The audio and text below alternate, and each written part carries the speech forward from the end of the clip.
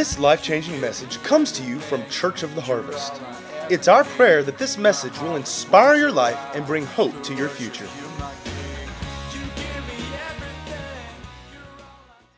If you are a guest with us, we welcome you. Thank you for being at Church of the Harvest this morning.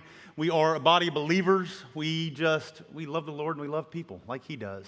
And our purpose is to make, grow, and equip followers of Jesus to fulfill their God-given purpose in life. How many of you want to fulfill your God-given purpose in life? Amen. And so we do that by building Christian community, by being discipled and discipling one another, and by reaching out to those around us. If this is your first time at Harvest, as Pastor Shauna said, we want to let you know that we are in the 28th week of a 31-week series that we are calling The Story. It's just simply we are going through the Bible from cover to cover. We started in February in the book of Genesis. We're going to end this month in the book of Revelation. And the whole idea is to see what this is all about. We know that most people who call themselves Christians never crack open their Bible outside of Sunday and don't know what this is all about. All they know is that they received Jesus as their Lord. Guys, we need to be about the Father's business. And to be about the Father's business, we got to know what the Father's business is. Glad we got 3 amens on that. So that is our goal. Our goal has been to see what is God up to. What is this all about from the beginning to the end? And we know, as we've talked about over and over again, it's about God's plan to bring mankind back into a relationship with Him the way He originally intended it in the garden, in the beginning. Why did He have to restore us? Because in the garden we jacked it up. Man had to make a choice. Man had to choose God. As we tend to do, we chose ourselves and selfishness. And so, because of Adam and Eve's sin, our ancestors' sin, they sinned against God. They didn't align themselves with His plan and His upper story, as we've been calling it. So they were cast out of the garden, and they were dead in their sin, along with all of their descendants after them, right? So we know that in that moment, that was God's plan. From there on out, God had a plan that was in place to bring mankind back into relationship with Him again. And we know that finally the promised Messiah was born 2,000 years ago to the Virgin Mary, and He would give His life to pay the price for mankind's sin and to make the way back. We talked a couple weeks ago, we talked a bit about Jesus' question to the disciples. And what was that question that He asked? You remember? Who do you say that I am? And we talked about how that question is resonating throughout all of time. And that is the question that Jesus is still asking today. That is the question that you have to answer. Jesus is asking you, who do you say that I am? And, Peter answered, you are the Christ, the Son of the living God. He was saying, you're Lord. And we know that that's what Romans 10:9 tells us. We have to confess Jesus as our Lord. And that's what we're doing. We're answering that question, who do you say that I am? And I got a picture of that this week. I was picturing how, our sin, we love to think about our sin and like God separating Himself from us, but we were the ones that did the separating, guys. It was our sin, our choice to sin that built an impenetrable wall between us and the Father. And humanity quickly found out that it was a bad choice. Right?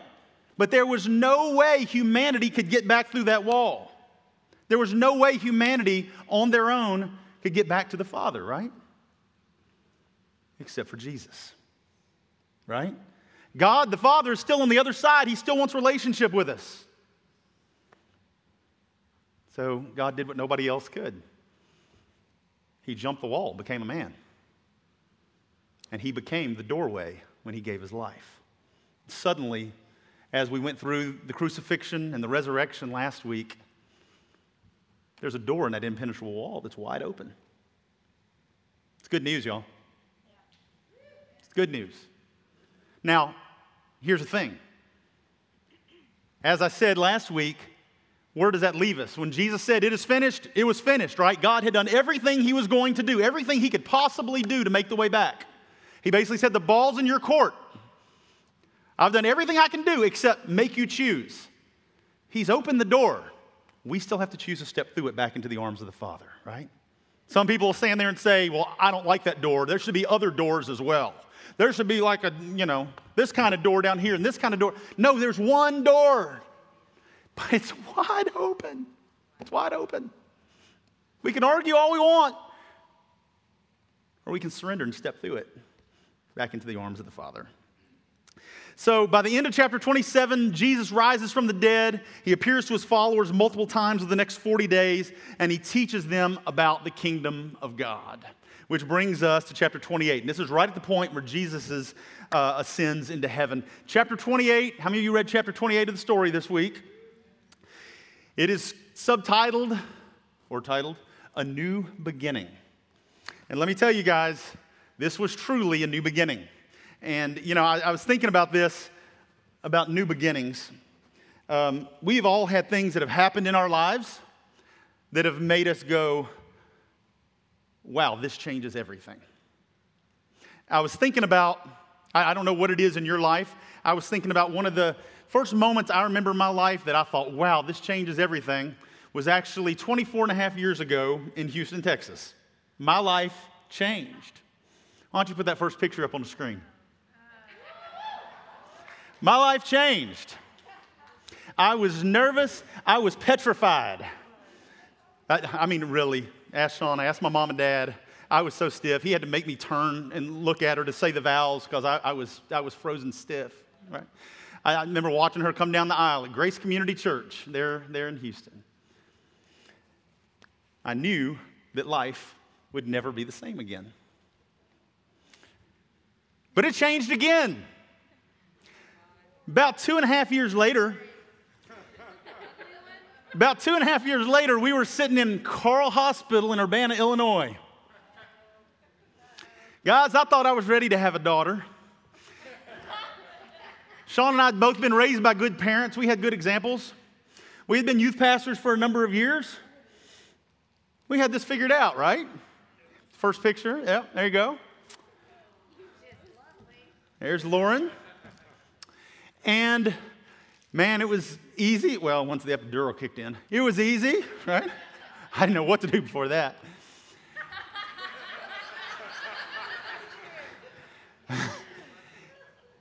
And then I realized that things were going to change again because suddenly, within moments, our beautiful new daughter decided that she would start warming up her vocal cords. Show us the next picture.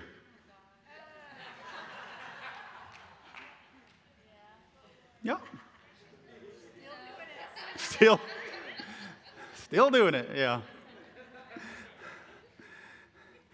I certainly couldn't leave out the other two. 2.5 years later, it happened again. And Madison was born. 2.5 years later, it happened again. Aaron was born. 2.5 years later, we figured out what was causing this. No.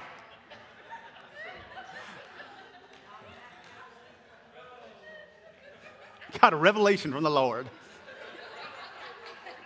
Okay, you can take that down. You can take that down. Madison said, what? Guys, sometimes things happen in life, and you would say, this changes everything. Everybody say, this changes everything. And I don't know what it is in your life. Maybe in your life, one of those first moments was a wedding. Maybe it was the birth of a child. Maybe it was a funeral. Maybe it was something, maybe it was a world event. How many of you remember the moment when you saw live the planes hit those two towers? How many of you remember the moment when you thought, this is bad, things are going to change. Things will never be the same again. It may be in your life that it was a personal milestone, or maybe it was a stupid virus that would turn the world upside down and turn everybody mad. But things happen in our life that change everything. And I was thinking about the disciples, the followers of Jesus. They went through a few of these moments in a rather short period of time. And they had a few moments that truly changed everything. And I mean, you got to think, in a period of 3.5 years, three years, think of what happened. From them suddenly understanding, meeting Jesus, him saying, follow me, I'll make you fishers of men, and them following him around for 3 years. And then they witnessed his betrayal and death. Could you imagine that moment? They were putting their trust in him that he was the Messiah, but suddenly, as we've talked about the last few weeks, it didn't look the way that they had thought it would look. This didn't play out the way that they had always been taught. And so there were probably doubts creeping up now. What in the world was this all about? Were we off track? Did we miss it? What happened? And then he's resurrected. Yay! He's back, right? And then a month and a half later, he says, I'm leaving, and I want you to go save the world. And they're like, what is happening? Right? Everything keeps changing. Their whole world keeps getting shifted upside down. So today we're going to look for a few minutes at the book of Acts. And there are a few things that are obvious when you first start looking at the book of Acts. One, we see in the book of Acts that this is the beginning of the church. This is the church age. I mean, things have truly changed. From what we have studied in the story up till now, this is absolutely a new day. We know that something big is starting in the book of Acts. We know that the world is taking notice. The world is noticing that this changes everything. So, does anybody know what's the name? We call it the book of Acts. What's the name of it? King James Version. The Acts of the Apostles, right? And that's what it is. It's a record of the Acts of the Apostles. Anybody know who wrote the book of Acts? Who? Luke.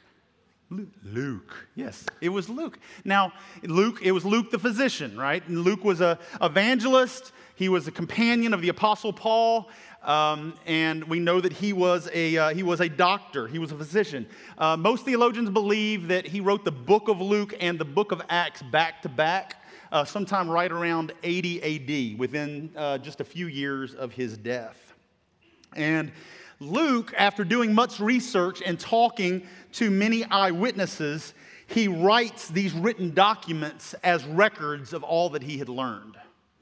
And in this, theologians have studied the book of Luke and the book of Acts, and it's understood and agreed upon that Luke was simply writing the facts.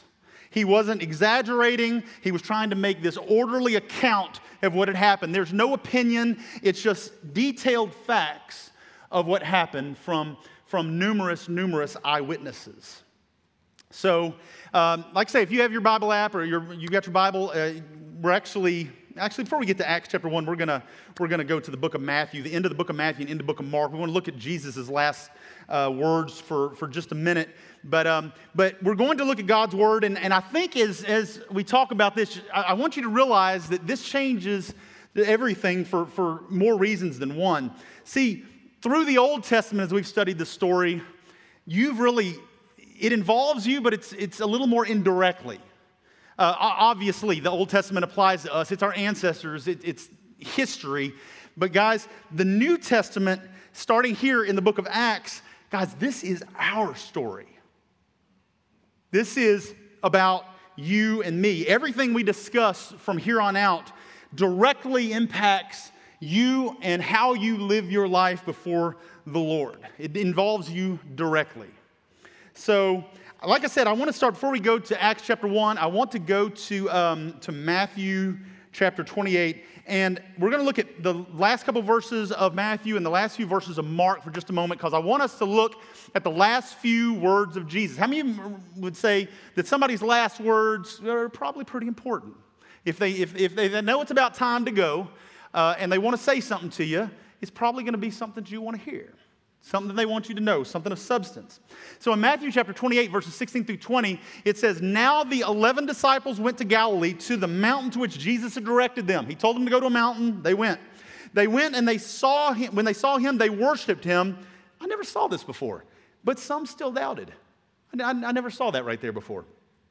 In verse 18, it says, "And Jesus came and said to them, 'All authority in heaven and earth has been given to me. Go therefore and make disciples of all nations, baptizing them in the name of the Father, Son, and the Holy Spirit, teaching them to observe all the things I have commanded you. And behold, I am with you always, even to the end of the age.'" And then if we jump over to Mark real quick, in Mark chapter 16, Mark further records some of those last words of Jesus. And in Mark chapter 16, verse 15, Jesus, he says to them, he says, go into all the world. What do we call this? It's the Great Commission, right? He says, go into all the world and preach openly. By the way, I'm reading from the Passion Translation. I love the way it words this. Preach openly the wonderful news of the gospel to the entire human race.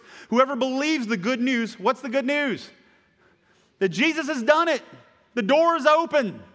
The way back to the Father is there. Whoever believes and is baptized will be saved. Whoever does not believe the good news will be condemned.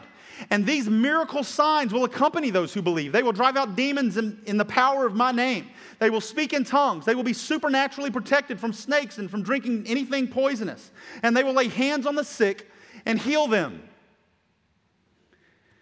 So as I said, before Jesus departs the earth, he meets with the 11 and he gives them these last words. And he tells them to continue the work that he started. And basically he says, all authority has been given to me in heaven and earth. And he's saying, now I extend that authority to you in my name to go forth and to do the same works and declare the good news, right? So I can only imagine the apostles, the disciples, the followers that were there in that moment. I can only imagine how inadequate they must have felt. Jesus just called them to go save the world, right? And here's the thing we know. Jesus is never going to leave them high and dry, right?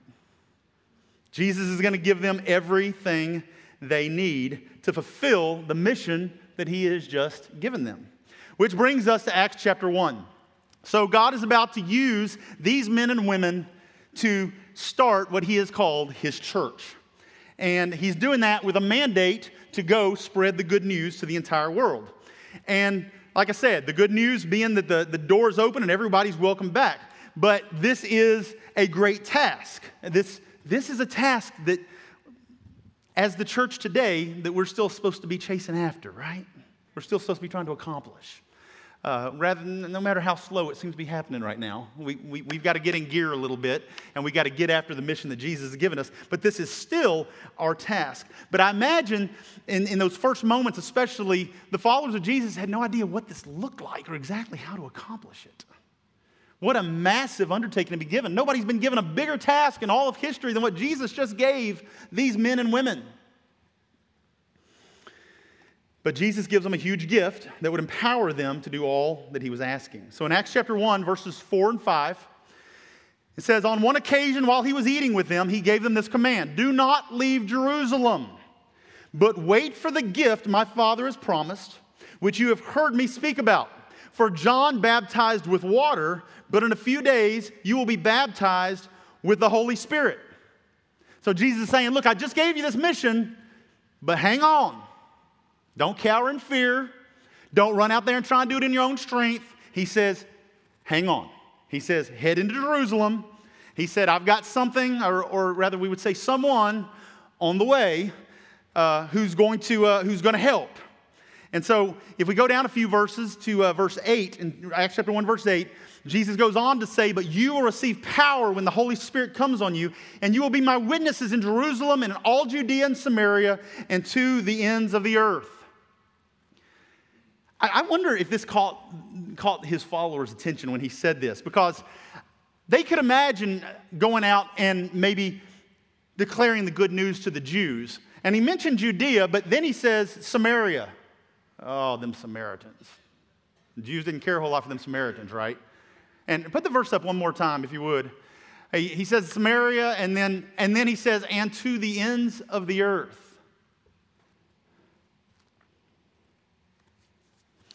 So, how many of you would agree? God giving them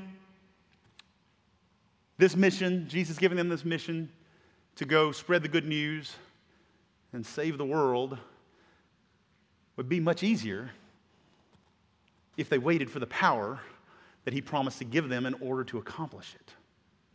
Everybody get what I'm saying? I think I'd feel a lot better about that. Jesus just gave them this. I can imagine feeling overwhelmed in what Jesus said. And then he says, but wait a minute. Hang on. Go to Jerusalem and wait. I'm going to send you the power to accomplish what I've commanded you to do.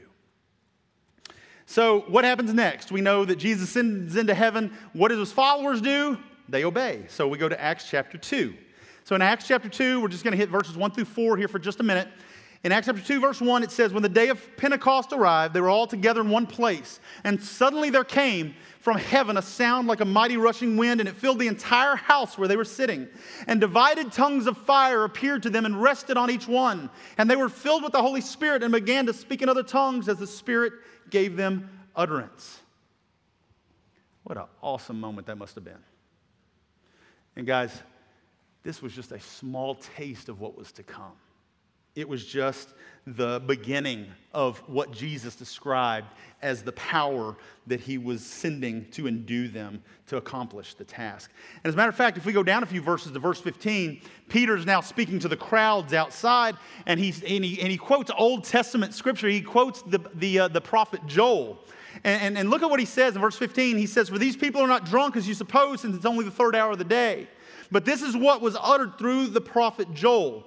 In the last days it shall be, God declares, that I will pour out my spirit on all flesh. And your sons and daughters will prophesy. Your young men will see visions. Your old men shall dream dreams. Even on my male servants and female servants in those days, I will pour out my spirit, and they shall prophesy. So the Holy Spirit has shaken this place where the disciples are waiting, like Jesus had told them to. The Holy Spirit shakes them. They're baptized in the Holy Spirit.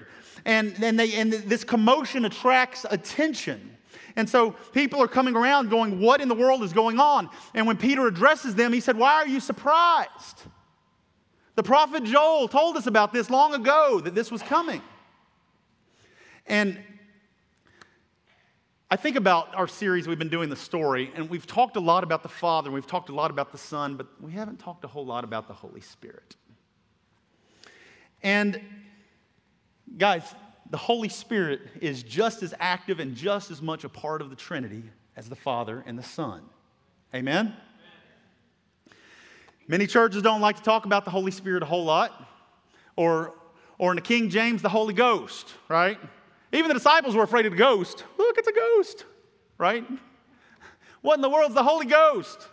Sounds like something scary.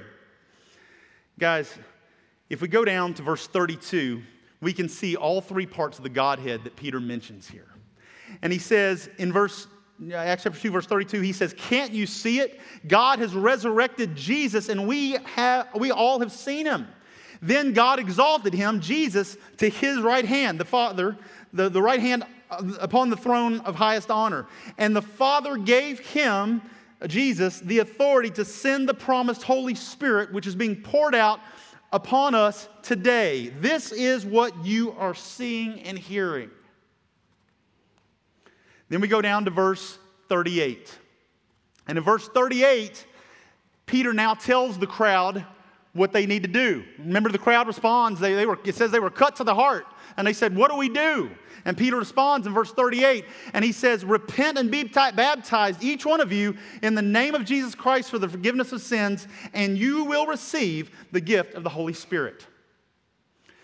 Now, guys, this scripture has been taken a few different ways over the past couple thousand years.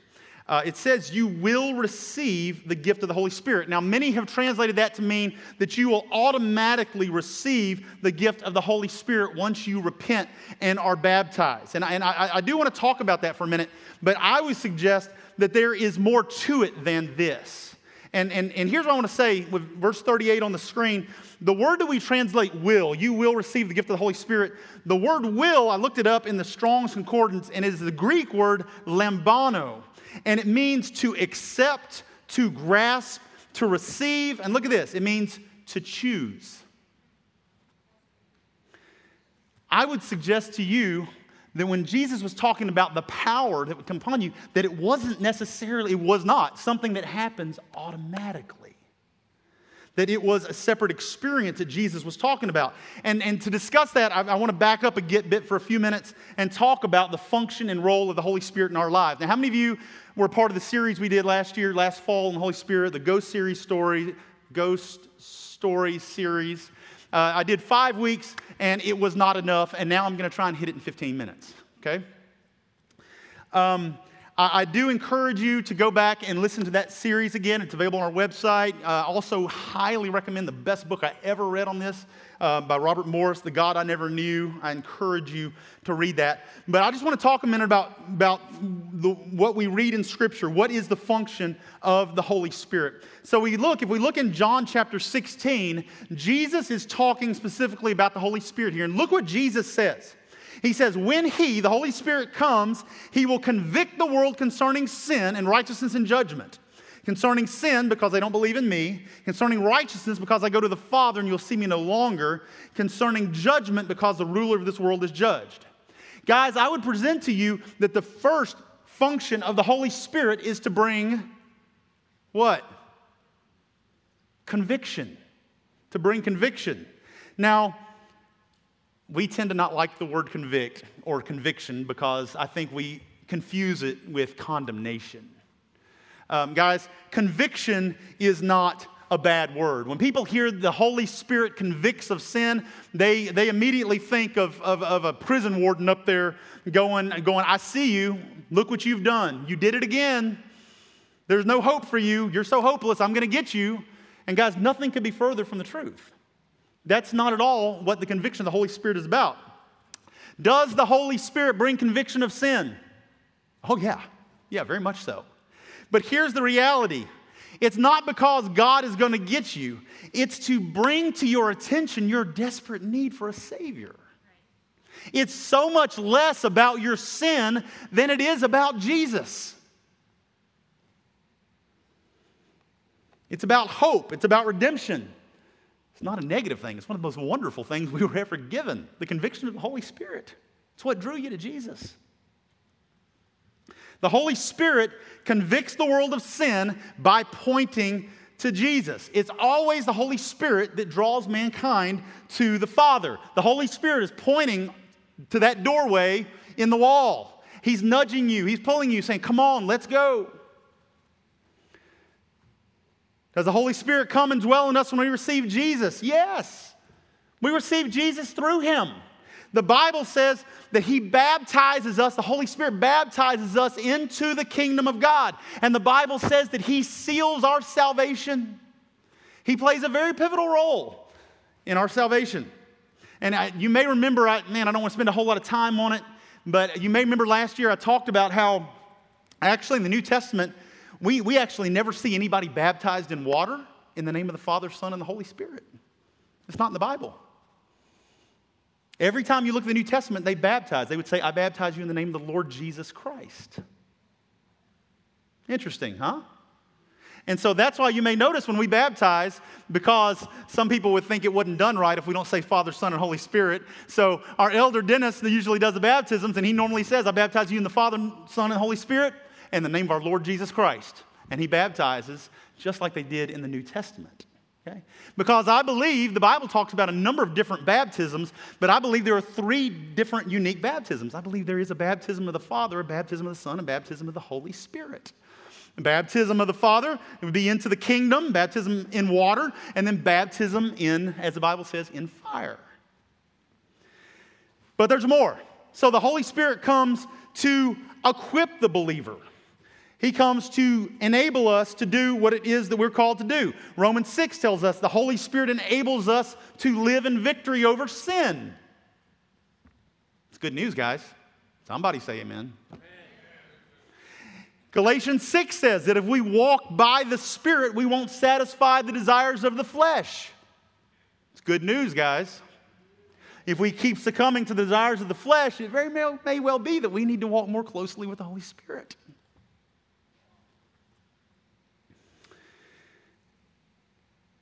It also tells us in Galatians 6 that He frees us from condemnation. It says, if you are led by the Spirit, you're not under the law. Again, somebody say amen. Thank you, Jesus. We know the Holy Spirit produces what the Bible calls fruit in our life, right? You guys know the fruit of the Spirit in Galatians 5. Verse 22, it says, the fruit of the Spirit is love, joy, peace, patience, kindness, goodness, faithfulness, gentleness, and self-control. Against such there is no law. And those who belong to Christ Jesus have crucified the flesh with its passions and desires. And if we live by the Spirit, let us also keep in step with the Spirit. So guys, we are to walk in the fruit of the Spirit. What are the fruit? They're these things that are mentioned right here. This is part of that being a witness thing we're supposed to do. You know, the Bible actually doesn't say to go witness. We actually made witnessing a verb. It says to be the witness. This is how we be the witness. That's not grammatically correct. We walk out these things in our everyday life. If we walk these things out, people are going to notice because this isn't common. They're going to go, whoa, you're different. What is it with your life?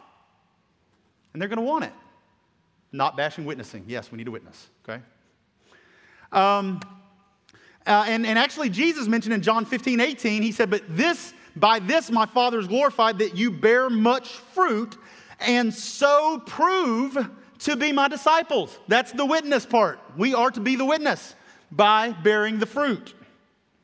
So in John 15, Jesus also refers to the Holy Spirit as our helper.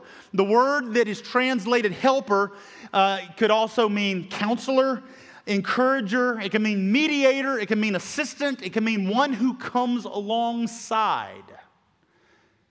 How many of you are glad for a time in your life when somebody came alongside of you when you were struggling and you needed somebody to speak into your life? You needed to know that somebody was there that loved you, to encourage you, to help you, to pick you up when you fell. This is the role of the Holy Spirit in our life. It says in John 14, verse 26, Jesus says again, but the Helper, the Holy Spirit, whom the Father will send in my name, he will teach you all things and bring to your remembrance all that I've said to you. So the Holy Spirit will bring back to our remembrance the things that we have been taught. He will speak to us. He will lead us, and he will guide us in this life. And by the way, as Pastor Sean was saying a while ago, isn't it great that we have somebody, a comforter, somebody to come alongside of us who knows everything, who's never taken by surprise, who knows the answer to every issue, every problem, every storm. Great person to have as an assistant, as a counselor. He knows the heart and the will of the Father. He knows the thoughts of the Father. And I talked about this a while back, but he can lead you into his specific will for your life. We read about God's general will in the Word of God, right? But God, the Holy Spirit, will lead you into his specific plan for your life, even beyond that. Romans 8:26 says that he helps us to pray when we don't know what to pray. John 16:12 says he is the revealer of truth in our lives. Guys, the Holy Spirit brings incredible, countless benefits to our lives as believers. And the early followers of Jesus were getting a taste of this in these first days. So the disciples did what Jesus said. They went to Jerusalem. They waited for the Holy Spirit. Now, I want to clear something up here. Some people believe that, and you may have been taught that when the Holy Spirit came at Pentecost, that was actually what saved the followers of Jesus. Because I believe they were already saved. Jesus had resurrected. The Holy Spirit had already drawn them. They had already repented of their sins. They had already declared Jesus as their Lord. I believe that the followers of Jesus were saved as they were in that upper room praying to the Lord. They had already put their trust in him. They had answered the question, who do you say that I am? Their life declared that Jesus was Lord. But in that moment, something would change. Something would happen that would change everything. So if we go back for just a minute, back to Acts chapter 2, verse 1. When the day of Pentecost arrived, they were all together in one place. And suddenly there came from heaven a sound like a mighty rushing wind, and it filled the entire house where they were sitting. And divided tongues of fire appeared to them and rested on each one. And they were all filled. Everybody say the word all. Guys, these were not just the apostles. Was it 120 people, I think, that were gathered together? There were common folks who were followers of Jesus. They were all filled with the Holy Spirit and began to speak in other tongues as the Spirit gave them evidence. So yes, the Holy Spirit convicts of sin. He draws us to the Father. Guys, this is a different experience. This is something else. This was the power that Jesus was talking about. Now, one of the first things we see here, one of the first evidences we see, is that they were speaking in other tongues, right? People flip out today over tongues. Guys, it just means languages, right? We need to calm down. It's all right. It's okay. We know, even if you've been taught that it's not for today, we know that God did this. So we don't have to gloss over this part of Scripture. It's a good thing, right? This is an awesome thing that happened. So that's one of the first things we see. They were speaking, they came down from that room, and all these followers of Jesus are speaking other languages. There was all these foreigners in Jerusalem for the Feast of Pentecost from all the nations of the earth. They all heard them speaking the wonderful things about God in their own native language that these Galileans could not have possibly known. It was obviously a supernatural work, right? The next thing we see is that they were filled with supernatural courage and boldness. And if you go down in Acts chapter 4 to verse 8, and we see Peter, it says, "Then Peter, filled with the Holy Spirit, said to them, 'Rulers and elders of the people.'" See, there's a big exclamation point at the end. Guys, these are the same people that Peter was afraid of like 6 weeks earlier. Same ones. He had just denied even knowing Jesus to the rulers of the Jewish people. He's now standing up and declaring the good news to them. Something has changed. We know the result of this endowment of power that happened that day. We know that 3,000 people confessed Jesus as their Lord. They answered the question, "Who do you say that I am?" And they were baptized on that day. Guys, this was not a one-time experience. Many people say that this just happened that one time to kickstart the church. No, guys. Many people try to say that, but if you actually go in Acts chapter 4 down to verse 31, this is a whole separate time. This is a whole separate time. After they prayed, the place where they were meeting was shaken, and they were all filled with the Holy Spirit and spoke the word of God boldly. In Acts chapter 9, Saul has this encounter on the road to Damascus, right? He's knocked off his donkey onto his rear. He's blinded. Jesus speaks to him. He goes on ahead, right? And he waits in Damascus. And we know that God tells Ananias, a man named Ananias, Saul's story and tells him to go. And so we read in Acts chapter 9, verse 17, it says, "Then Ananias went to the house and entered it.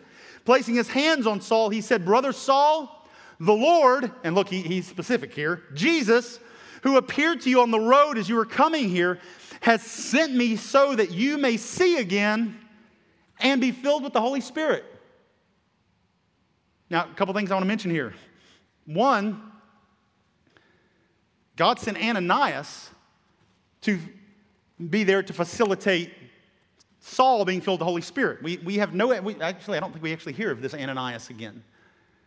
He's not counted among one of the apostles, right? But you may say, well, Saul was one of the apostles. Right now he wasn't. Not at all. They were all scared of him, right? He had been murdering folks. Guys, I actually personally also believe that Saul was a believer now too. He got knocked off the donkey.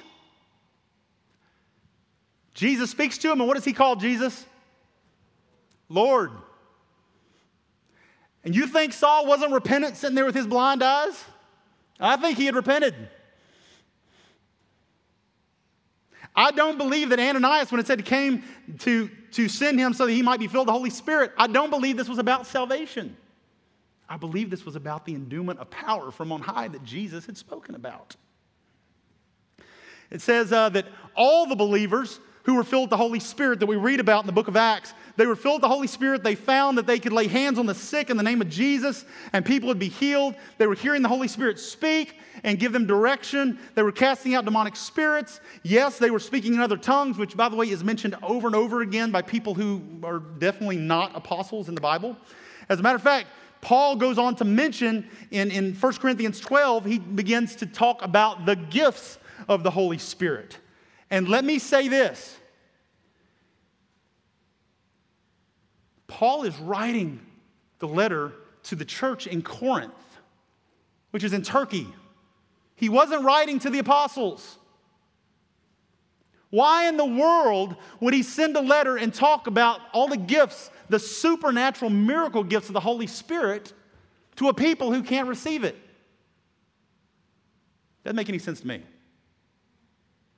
So, what does Paul write to them? He says in 1 Corinthians 12, verse 7, and again, I'm going to read to you. Y'all have heard this before, so I'm going to read it from the Passion Translation this time.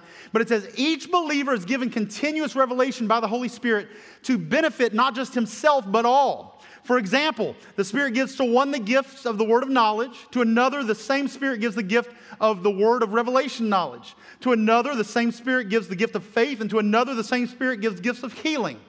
And to another, the power to work miracles. To another, the gift of prophecy. To another, the gift to discern what the Spirit is speaking. To another, the gift of speaking in different kinds of tongues. And to another, the gift of interpretation of tongues. Remember, it is the same Holy Spirit who distributes, activates, and operates these different gifts as He chooses for each believer.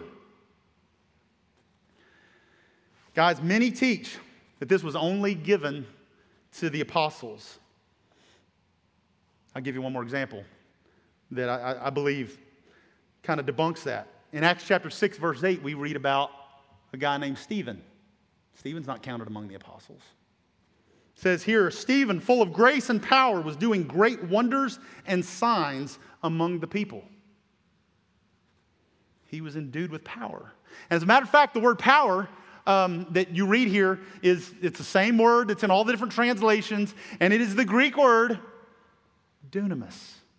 It's the same word that Jesus gave to describe the power that the Holy Spirit would bring at the upper room. The same power that enabled them to be filled with the Holy Spirit, the same power enabled them to speak in other tongues, the same power that gave them the courage to stand up and preach the good news to a crowd of 3,000. The same courage that a chapter later, the same power that empowered Peter as he's walking to lay hands on the sick and see them recover. It's the same word power. I'll show you one more. In Acts chapter 10, we don't know exactly how much time has gone by, but it's not much. And Peter is speaking to Cornelius and his household when this happens. And in Acts chapter 10, verse 44, it says, even as Peter was saying these things, the Holy Spirit fell upon all who were listening. Now, let me pause there for a second. The Holy Spirit fell on all who were listening. Does that mean that God just immediately saved every person who was listening? I don't believe it. I don't believe it. It says the Jewish believers who came with Peter were amazed. Why were they amazed? They were amazed that the gift of the Holy Spirit had been poured out on the Gentiles too. What does verse 46 say? For they heard them. Who is them? It's not the apostles. It's the Gentiles. For they heard them speaking in other tongues and praising God. Common Gentiles had received Jesus as Lord and were now filled with the Holy Spirit in exactly the same manner as we saw in the upper room on the day of Pentecost with the original followers of Jesus. Exactly the same thing happened again. Guys, Jesus has given us a mission. As I said, this is your story. He's given us a mission, a mandate. But the Holy Spirit is the game changer in it. The Holy Spirit changes everything. We don't have to try to fulfill this mission in our own strength. The Holy Spirit is now there to speak to us, to lead us, to guide us, to use us. And it's not just to reach the lost and dying world. It's also that we may live a prosperous and fruitful life before God. Jesus gave us the Holy Spirit to guide us, empower us to be everything that He created us to be. As I think we need to yield to the Holy Spirit and allow Him to sit in the captain's chair of our ship, of our life. We need to let Him lead and guide the way. Yes, obviously the most important thing that you could ever do in this life is to confess Jesus as Lord. That is the most important thing you could ever do in your life. But God has offered a free gift of the baptism of the Holy Spirit. And yes, that power is available to you and to me. And that power, that empowerment changes everything. And guys, let me tell you, in my life, I can personally testify with no exaggeration. I've probably seen every miracle that Jesus did happen today. I haven't seen walking on water yet. I'd like to see that. I've seen probably every other thing that Jesus did happen. I have seen blind eyes open. I've heard deaf ears opened. I have known of multiple people personally, people I knew, who were on their deathbed in the hospital and died. And they were brain dead, and the doctor's saying we're cutting them off, and the family's saying no. And they get people in there and they pray together. I know of a couple instances where they had to run and get the doctors because the heart monitor started registering again after 15, 20 minutes. Guys, God is moving today by the Holy Spirit. We've got to believe, and we've got to take up that mantle. We've got to take on the challenge. And look, I encourage you, you may have been taught differently your whole life. And that's all right. It's okay. But I would encourage you, don't take somebody's word for it that taught you for a long time. Don't go with the mindset because you've seen some weird things before, and that's kind of weird and spooky and can't be God. Guys, people don't represent God. Well, we do represent God, but but what you've seen somebody do, abuses or showing out, guys, that's not the heart of God. It's not his heart at all. So I'd encourage you to go back and read. I remember, oh, wow, jeez. I'll tell one person, I'm done. I remember, how many of you remember when Miss Brenda Williams started coming to the church? My Lord, getting emotional.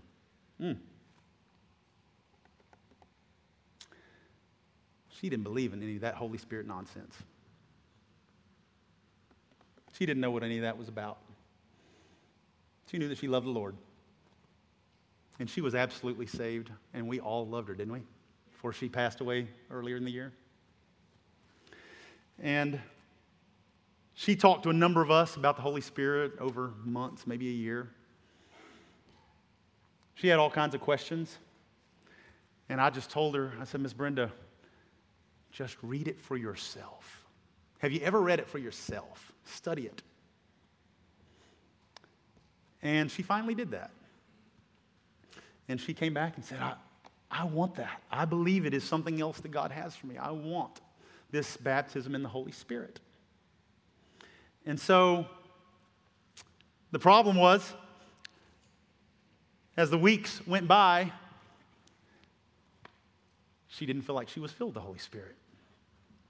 She came to me and crying at one point, me and Shauna, and said, I'm trying to get the Holy Spirit, but I just can't get it. I said, you're missing the point. It's not something we try to get.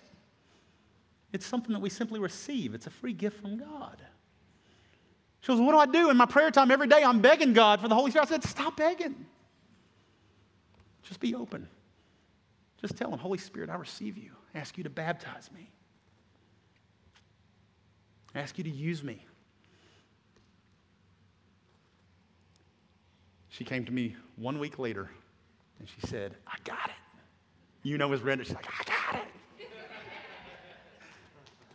She said she was in her prayer time, and I told her, I said, just begin thanking him. Just begin thanking, thank you, Holy Spirit, that you have filled me and empowered me to do what God has called me to do in this life. And she said the Spirit of the Lord filled that room, and she said she knew that he was there. And she went on and got her prayer language and all these different things, and you know the woman that she grew to be and graduated from ministry school, and the woman that we all loved before she passed away earlier in the year. Guys, this was the gift that Jesus sent. This was the first days of the church, and look, it was chaotic. The early church was messy, y'all. We look back at it and we're like, woo, they're the role models. And yes, they are, but it was chaotic too. They're trying to figure out, how do we do this?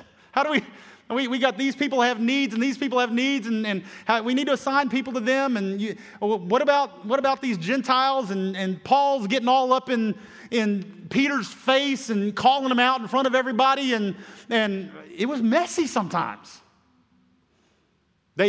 Relationships broke off between some of the apostles. They went different directions and did different things. Seriously. We think church is messy. The church is messy today. It was messy back then too. It was. But guys, Jesus gave them everything they needed. He gave them the gift of the Holy Spirit, still available to us today. We are called to be the hands and feet of Jesus in the earth, and because of the gift of the Holy Spirit, you can fulfill every plan and purpose that He has for you. Again, we've got to finish the story. So we've got to move on. I want to talk more about the early church and some things like that I was going to touch on today, but I felt like we needed to stick to this. But guys, I just encourage you to seek God. If you have not been filled with the Holy Spirit, I encourage you to read what the Scripture says. Don't just go on something because it's what you've always been taught. Get into it yourself and see what the Lord shows you. And in that, like I said, I encourage you to read the book, and some of you may need to jot it down, but a book called The God I Never Knew describes very simply who the Holy Spirit is and His role in our lives. And how many of you have read that book before, The God I Never Knew? Yeah, I knew quite a few. Great book. Encourage you to do that. I'm also looking at doing a class come spring, potentially, where we will delve in deeper into the Holy Spirit's role in our lives, go more into the gifts of the Spirit, and those kind of things. But we need to close out. Our children's workers are probably having fun dealing with our antsy children back there. Let's stand up on our feet together. Worship team, come on back up. Let's all bow our heads. Everybody across this place. Whether you're here in person, whether you're watching online, let's bow our heads together. Guys, if there was nothing else you heard today, I want you to understand this. The Holy Spirit is the one that brings that conviction in your heart. And that conviction is to bring to your attention how much you need Jesus. Your life is desperately lost without Him. So if that's the only takeaway today, that's fine. You need Jesus. With every head bowed. If you're in this place and you would say, I know I'm living my life for myself. I know I need to surrender my life to Jesus. I know I'm lost in my sin. Then I want you to pray with us. The Bible says when you pray this prayer, if you mean it with all your heart, look, you're making a declaration in your heart. You're answering the question of Jesus when He says, who do you say that I am? You're making the declaration that He is now Lord of your life. No turning back. You're repenting of your sin and turning away from it. The Bible says that if you do that, you become a new creation. Old things are passed away and all things become new. Yes, you'll still have issues in life, but you'll have the Creator of the universe holding your hand. You'll have the empowerment of the Holy Spirit with you. Guys, you don't need anything more than that. That's you. I ask you to pray along with us. Just repeat after me. Heavenly Father, I thank you for Jesus. I am so lost in my own selfishness, in my own sin, in my own guilt and shame. But I thank you for Jesus, that He made a way where there was no way. I recognize I'm lost in sin.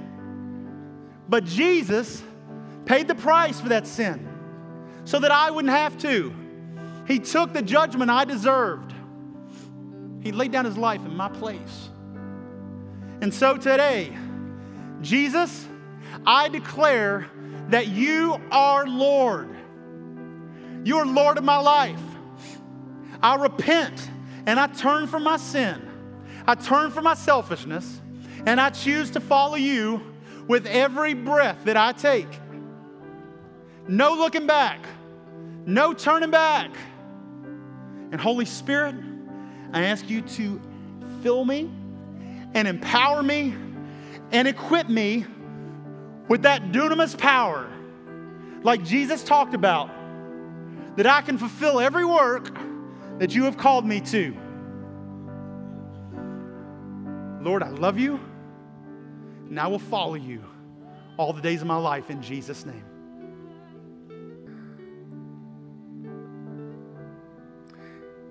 Guys, I'm going to ask if you prayed that prayer, please fill out the connection card again, even if you already have. We need to know. You need to let someone know. What we'll do is we'll have somebody reach out to you. We'll have somebody get with you and talk to you, give you some direction.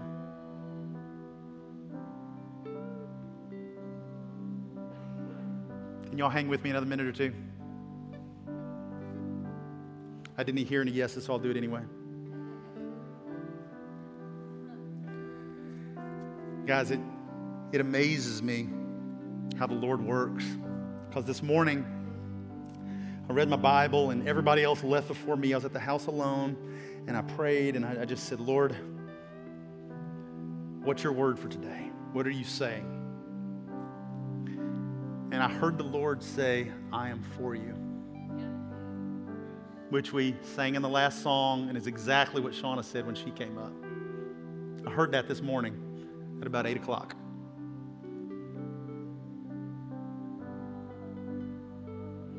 Guys, God is for you.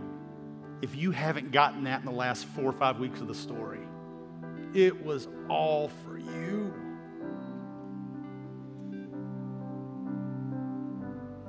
He is for you. The stuff you're walking through right now, He's not doing it, guys. But He has empowered you to stand against the works of the enemy. Tell you what, I'm glad my dad prayed over COVID because I'm getting sick and tired of it. Dude, had enough.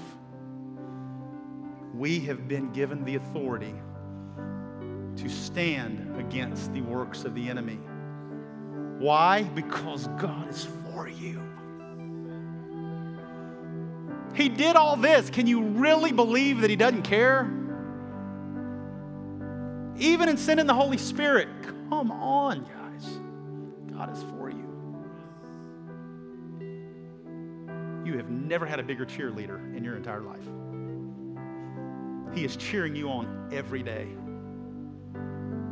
Don't ignore it. I am going to dismiss you guys here just a second. If you need prayer for anything at all, as I dismiss, I'm going to ask you just to stay put, and one of our pastors or elders will come get with you and pray with you for just a moment.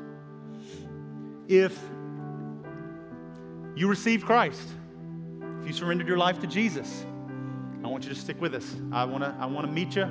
I want us to pray with you. If you want more, and you have never accepted that power that Jesus was talking about, the baptism of the Holy Spirit, guys, if you have declared Jesus is Lord, it's for you. So I would encourage you to stick around for a few. There are folks that would love to talk to you, give you some guidance, pray with you. And guys, you can receive that empowerment today. You don't have to wait. Amen.